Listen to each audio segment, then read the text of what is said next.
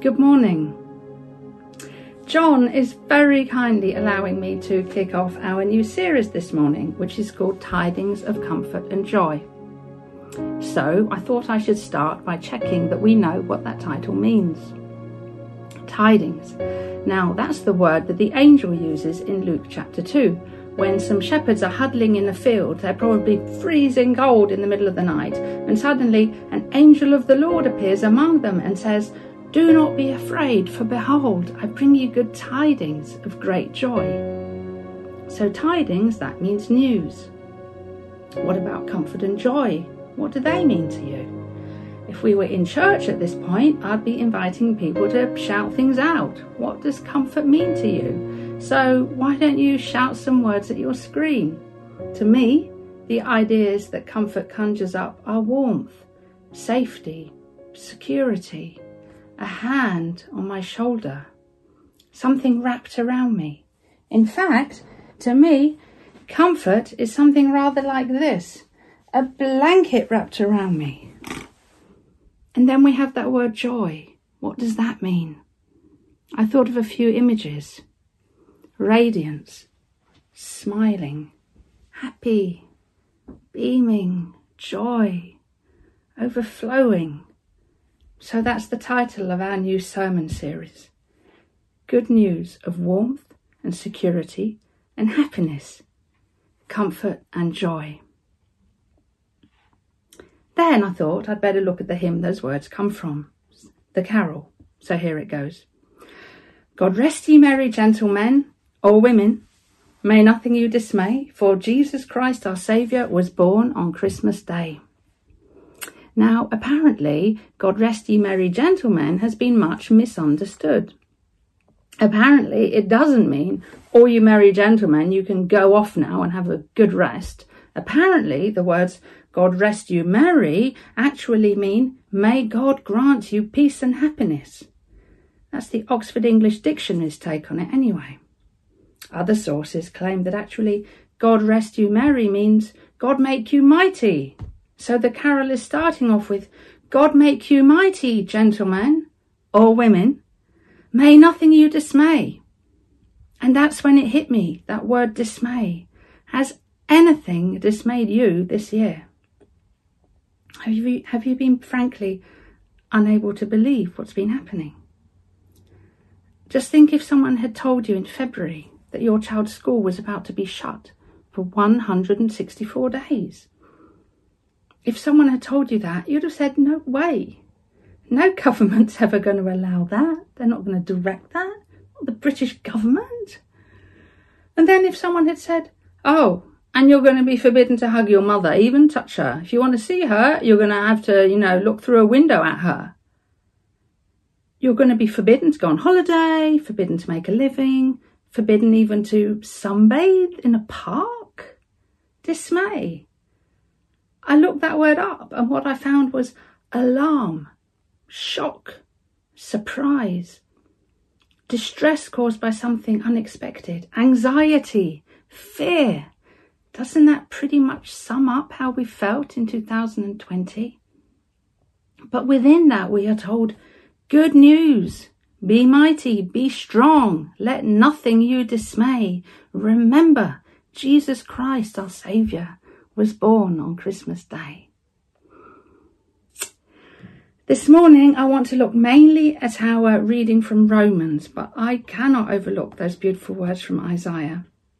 Now, you may be thinking you'd heard those words somewhere before, and you would be right. They're an exact copy of words also found in Micah.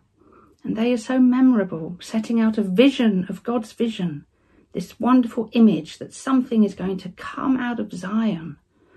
The mountain of the Lord's house will be raised above the other hills. People from all over the world will stream there to worship. It's the first indication we have that this new thing God's going to do isn't just for the people of Israel. It's going to be for the world. And then it talks of a time when people are so confident that they're living in peace that they don't even feel the need to own a sword anymore. They can throw their swords away. They can upcycle them, repurpose them as plowshares because they're so confident that peace is here to stay. Imagine that. A world where no country needs to maintain an army. And then, for some reason, I thought of face masks. Imagine a world where we were so confident that COVID was a thing of the past that we felt able to throw our masks away. I tried to work out how we could repurpose our mountains of face masks, but to be honest, I drew a bit of a blank. If you do have any ideas, let me know. Now, I'm pretty sure that Isaiah wasn't thinking about face masks when he had that prophecy. But I think the principle holds true. We need to get ready because something is coming. We've been in darkness, but it's not going to last forever. God has a plan, and it's a wonderful plan for something new, whether that be a post-COVID era or the coming of Christ. Be ready. And we have that same message, that same feeling in our reading from Romans. We're 3/4 of the way through Paul's letter here, and this bit occurs in a section about the most important commandment: love your neighbour as yourself. This is all the more urgent, Paul writes, for you know how late it is. Time is running out. Wake up, for our salvation is nearer now than when we first believed. The night is almost gone. The day of salvation will soon be here. And you know, it is undoubted that the end of the current pandemic is nearer now than it was when it started. We have been living in dark times, but change is coming. Be ready. But how should we ready ourselves? Paul offers us some clues. Remove your dark deeds like dirty clothes and put on the shining armour of right living. I thought about shining armour. It's shining so others see it. It stands out. It gives us the idea of being ready for battle. It also protects whoever wears it. But what does Paul mean exactly? He goes on to say, we must live decent lives for all to see. Don't engage in drunkenness and envy and strife. Above all, clothe yourselves with the presence of the Lord Jesus Christ. In the Isaiah passage it says, let us walk in the light of the Lord. Clothing ourselves with the presence of Christ. Paul uses this sort of language elsewhere. In Galatians 3:27 he writes, all who have been united in Christ in baptism have put on Christ, like putting on new clothes. That sounds like the image I had earlier when thinking about comfort. Clothing ourselves with the presence of Christ. It will protect us, it will comfort us, and it will enable us to be ready for whatever God wants us to do. Let's listen to how this text reads in the Message.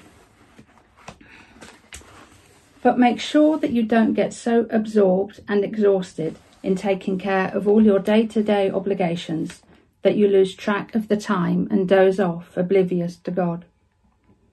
The night is about over, dawn is about to break. Be up and awake to what God is doing. God is putting the finishing touches on the salvation work he began when we first believed. We can't afford to waste a minute, must not squander these precious daylight hours in frivolity and indulgence, in sleeping around and dissipation, in bickering and grabbing everything in sight. Get out of bed and get dressed. Is that a word for someone watching this morning? I don't know. Don't loiter and linger, waiting until the very last minute. Dress yourselves in Christ and be up and about. Now, I love the Message, but I do think it's good to read it alongside other translations. But that point about don't wait until the very last minute is interesting, isn't it? The thing is, we're in a time of waiting, and waiting goes both ways. You know how sometimes you're waiting for something and the wait is so incredibly longer than you ever expected and you're just driving you mad? But I wonder if you've ever encountered the opposite. For example, you're sitting in an airport. Do you remember airports? They're these places where planes took off from. We used to go to them. And on the departure board, it says you have a 3-hour delay. And you're like, I can't believe this. What are we going to do? 3 hours, terrible start to my holiday. And you go off and you're queuing in a restaurant or something, just ordered your food probably, and then suddenly another announcement comes and they found a plane from somewhere and you have to get to the gate really fast and you're pleased, but you're in a flap and it's all disorienting because you weren't expecting this. You were expecting to still have another 3 hours sitting around.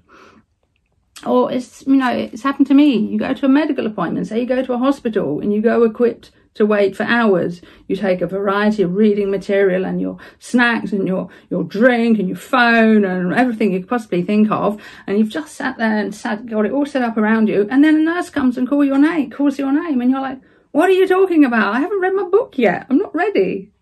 I wasn't expecting to be called so soon. It can happen both ways. Waits can be longer than we expected.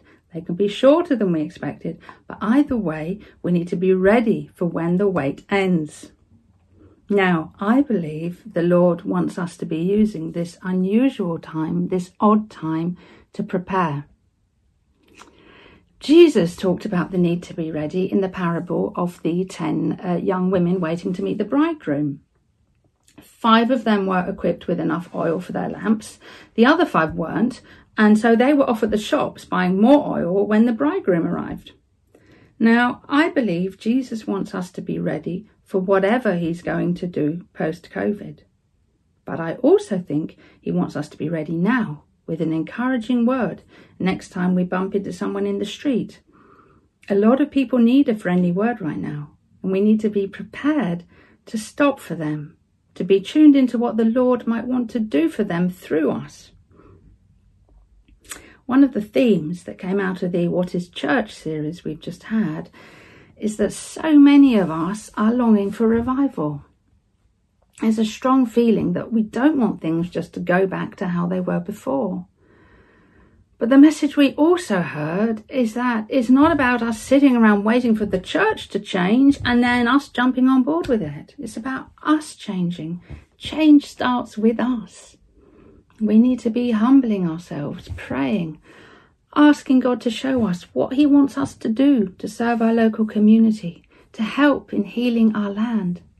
We need to be taking off our old clothes, getting rid of those unhelpful habits, putting on the light of Christ. How are we going to do it? Well, as ever, I think there are 2 answers to that. One way is we can try to do it in our own strength. We can resolve, right, I'm going to try really, really, really hard to get rid of whatever habit or attitude is holding me back. I'm going to be more Christ-like. I'm going to do this. I'm just going to do it. I'm going to try really, really hard. And that's exhausting. Alternatively, we could ask for God's help. Let me tell you about something which happened to me last week. Many of you know Ashburnham. We've been there for church weekends away, and they're running a monthly praise and prayer evening via Zoom. So as part of that, they offer breakout rooms for individual prayer. And so it came to be that last Monday night, I, for the first time ever, entered a Zoom breakout room to be prayed for. And it was wonderful. Now, it's always a little bit weird when you enter a breakout room on Zoom. You're never quite sure who's going to be there, who's going to pop up on the screen. But lo and behold, there was a lovely lady waiting there, ready to pray for me. She asked me a bit about myself. She said, shall we pray? And she did pray. The Holy Spirit came, and it was beautiful, just like it used to be on a Sunday morning when we prayed for each other in the side chapel. Do you remember those times? And then this lady picked up her Bible and said, I think this is what the Lord is saying to you. And I just realised how much I had missed that. Prayer ministry is a powerful thing, but we need to be intentional about getting it. It's so easy, isn't it, just to pray for people's knees and backs and that their child gets a place in school, and those are good things, but how often do we pray, Holy Spirit, fall on this person, equip them, use them, Lord, help them to hear your voice. Last week I realised that A, we need to be doing this for each other, and B, prayer via Zoom works. It also works via FaceTime and WhatsApp video and audio and even conventional telephone. We should not be held back from praying for each other by the fact we can't meet in person. So my challenge to you is this: next week, please, just get together with someone, virtually, of course. Message someone, say, let's do this. Let's pray for each other. Honestly, it can be 10 minutes. I'm just saying, Lord, I bring my friend before you. Please bless them. Please equip them for whatever work you have for them. Please provide for them. Please surround them with your comfort and joy. Ask for some words of encouragement for them. That's allowed. Ask for God's help in getting rid of those dirty clothes that are unhelpful. Because we can't do it in our own strength. We need to use this time of waiting and use it well. Shall I pray for us as we end? Father, we don't know what the coming months are going to look like. We don't know what sort of Christmas we're going to have this year. But dear Lord, what we do know is the hope that we have in you. Exciting things are coming, and I pray that you will show us how to get ready. And Father, I pray that through the coming weeks we will be overwhelmed with your comfort and your joy. We thank you for the good news, the glad tidings of the birth of your Son, Jesus Christ. And we pray this in his great name. Amen.